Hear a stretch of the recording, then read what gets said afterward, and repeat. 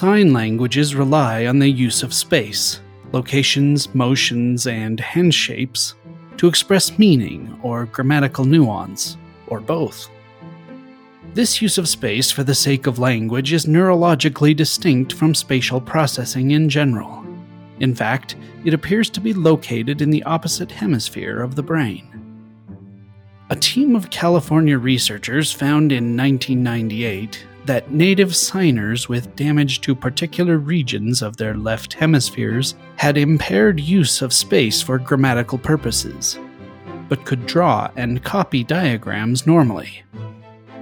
Conversely, native signers with right hemisphere damage could not copy drawings well, but their use of space in their signing was entirely intact. The key appears to be that the primary language areas of the brain are localized to the left hemisphere, regardless of whether the language being processed is auditory or visual.